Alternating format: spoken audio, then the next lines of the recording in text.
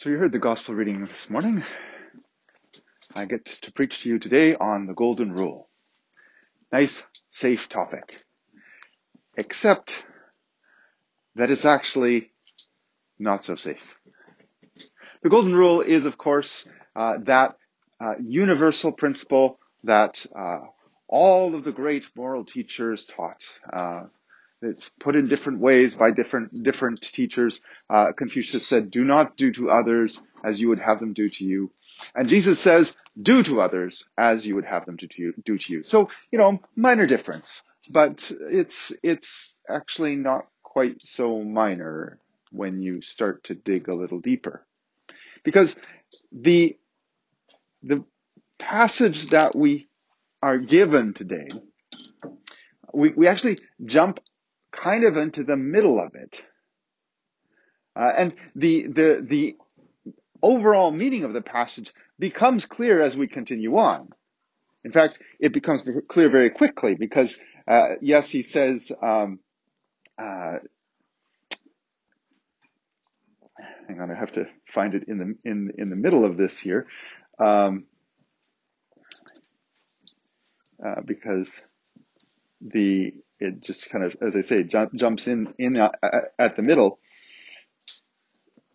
Just as you want men to do to you, you also do to them likewise.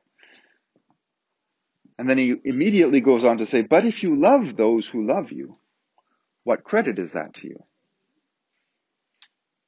And he then goes on in verse 35 to say, but love your enemies. And that's actually where this passage begins. So this passage that we just heard is kind of the heart of Luke's version of the Sermon on the Mount. In Luke's Gospel, it's the Sermon on the Plain. Jesus presumably taught much the same thing in all sorts of different contexts to the same people as, any of us who are teachers will know that you end up saying the same thing over and over again.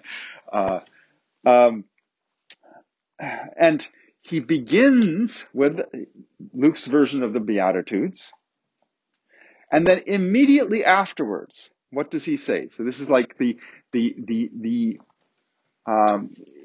if you want to be blessed, here's what you do kind of transition, right? He's just talked about being blessed.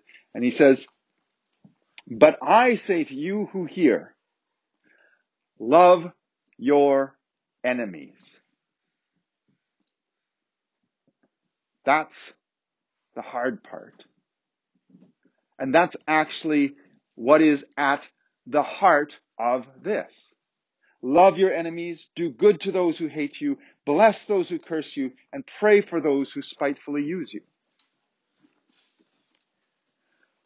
One of the most insightful observations that I had the privilege of hearing from somebody who I love very much. He's and he actually said to me in his very honest way, Father, I can't do this.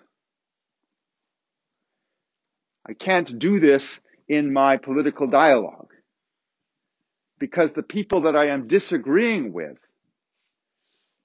in this political dialogue, the policies that they are advancing will have a hugely negative impact on my ability to live, on my health, on whether or not I have any money, on they are potentially advocating killing people like me. I can't do this. It's a very honest and very insightful observation. And yet, this is at the heart of what Jesus is enjoining to do. This is what is behind and what frames and what is what undergirds his command, do to others what you would have them do to you. Jesus' starting point for that is Love your enemies. Do good to those who hate you. Bless those who curse you. Pray for those who spitefully use you. To him who strikes you on the one cheek, offer the other also. And from him who takes away your cloak, do not withhold your tunic either. Give to anyone who asks of you. And from him who takes away your goods, do not ask them back. And just as you want men to do to you, you also do to them likewise. But if you love those who love you, what credit is that to you? Even sinners do that. And if you do good to those who do good to you, what credit is that to you? For even sinners do the same. And if you lend to them from whom you hope to receive back, what credit is that to you? Even sinners lend, hoping to receive as much back. But love your enemies.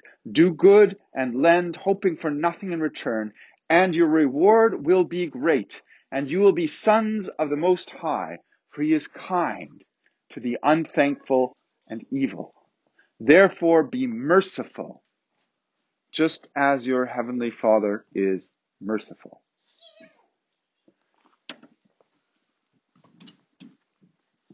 That's the conclusion. Do to others as you would have them do to you is absolutely key in all of this. But what he's calling us to do is something that is radically different from what anyone else does, from what everyone else does, from the way of the world. And if we do not at least attempt to do this, if we disagree with this, we cannot call ourselves followers of Jesus Christ. This is what needs to define us if we want to actually follow Christ, both in our belief and in our practice. Because this is exactly what we see Christ and the apostles and the saints doing. When they nailed Jesus to the cross and lifted him up and rammed that cross down so that every sinew was in agony and pain. What did he say about the people who had nailed him to that cross? Father, forgive them. They don't know what they're doing.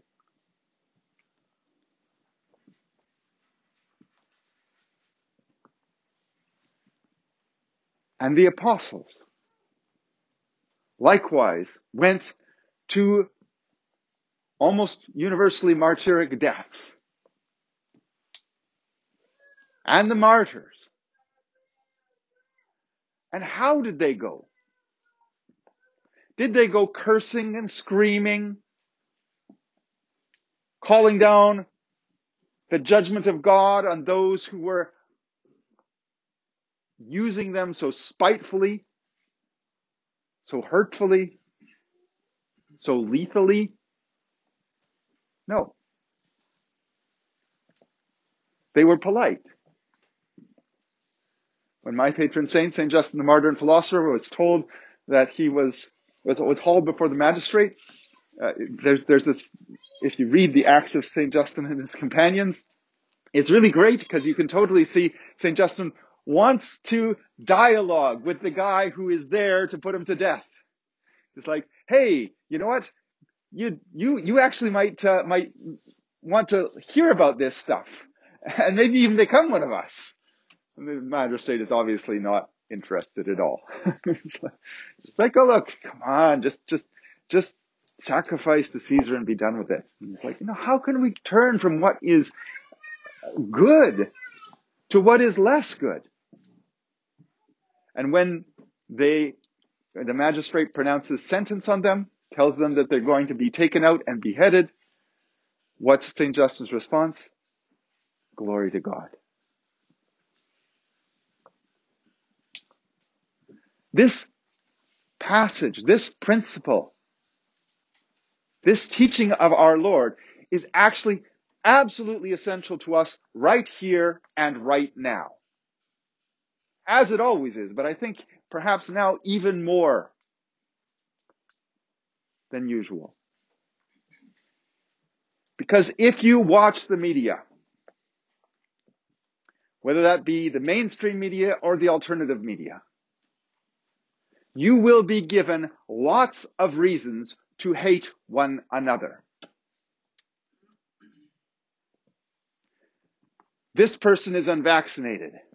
He killed my aunt because my aunt got sick and therefore she's dead. The government has shut down entire sectors of the economy, ruining people's livelihoods.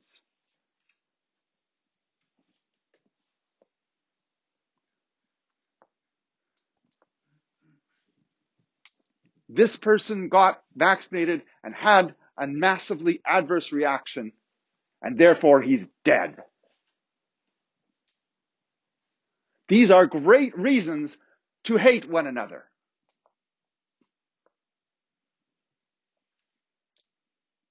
To be enemies one of another. But this is not our way. This is not the way that Christ taught us to live, to treat one another.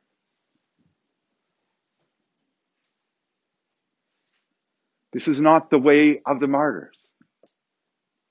This is not the apostolic teaching. How did they live? How did they interact? How did they dialogue with one another? When they were faced with people who were clearly their enemies, who were out to kill them, who were about to kill them, very actively and very deliberately, what did they do? Did they create a really cutting meme and put some, nice sarcastic text on it to make sure that everybody would laugh at them and ridicule them? Well, okay, admittedly, they probably didn't have quite the same handy meme tools that we have nowadays, but no, they didn't do that. Did they attack them? Attack their character? Question their integrity? Spit upon them? Mock them? No. They were polite.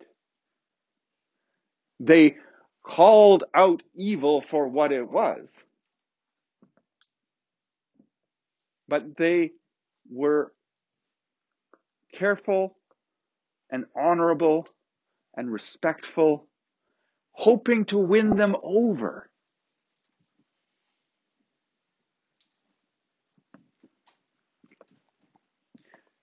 As Christians, we're going to end up not necessarily agreeing with one another on every aspect, especially on things political. Whenever it comes down to questions about how we as a body politic proceed, any direction that we go is going to have a significant impact on one section of the body politic or another.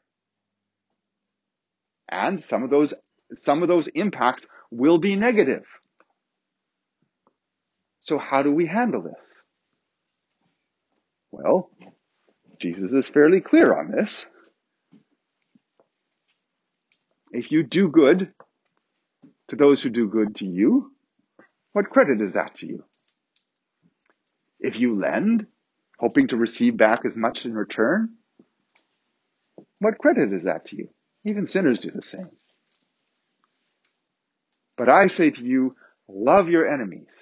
Do good and lend, expecting nothing in return. Pause there. What will that do to the political landscape if we actually do that? If we're actually looking around and seeing our brother, our sister in need,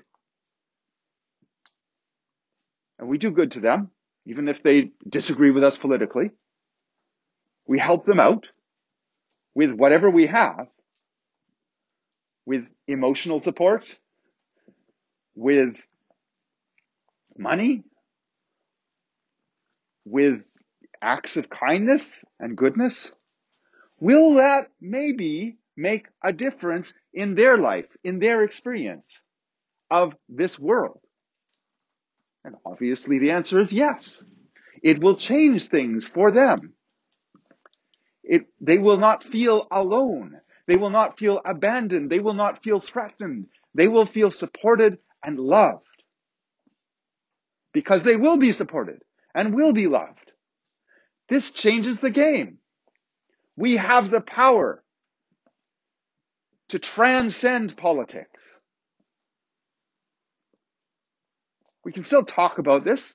We talk about this as Christians respectfully, honoring the other, recognizing Christ in them, looking for the truth in what they are saying, trying to understand them. This is how we dialogue as Christians. But we do more than just dialogue. We put our money where our mouth is. We look after one another. We make sure that no one is left behind. That's what Christ calls us to. And not just for those who are our friends. He begins with love your enemies. Because your heavenly Father is merciful. Will mercy be necessary? Absolutely. Why are they your enemies? Presumably because they've done something to hurt you, or damaged your life, or your health, or your happiness. This is wrong.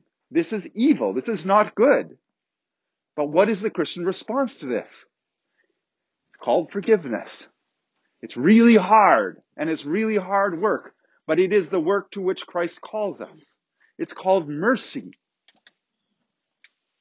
And we have a model for that mercy. That model is our Father in heaven, who sends the rain, which is a blessing, on the just and the unjust. Who gives life, even to that really annoying person who has hurt us and has done wrong to us. Even to that person who cares nothing about God himself. God is merciful. And therefore, he calls we too, if we are to be children of our Father who is in heaven, we are called likewise to be merciful.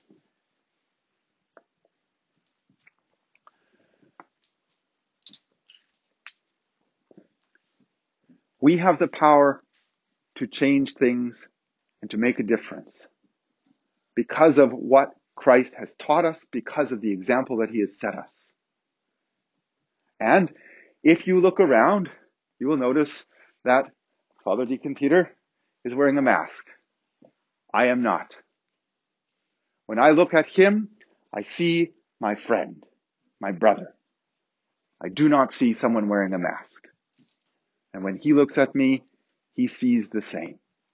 This is how it must be with us in this time of controversy, of difficulty, of where hatred is being fomented on both sides. We transcend the sides. We are in this world, but we are not of it. This is not our fight, except as we engage to love one another, to understand one another, to dialogue respectfully and lovingly with one another, that we might, in this body, as one in Christ, show forth his love that we have received and that we need to then freely give to one another and to the world around us, to the glory of God, Father, Son, and Holy Spirit, now and ever into ages of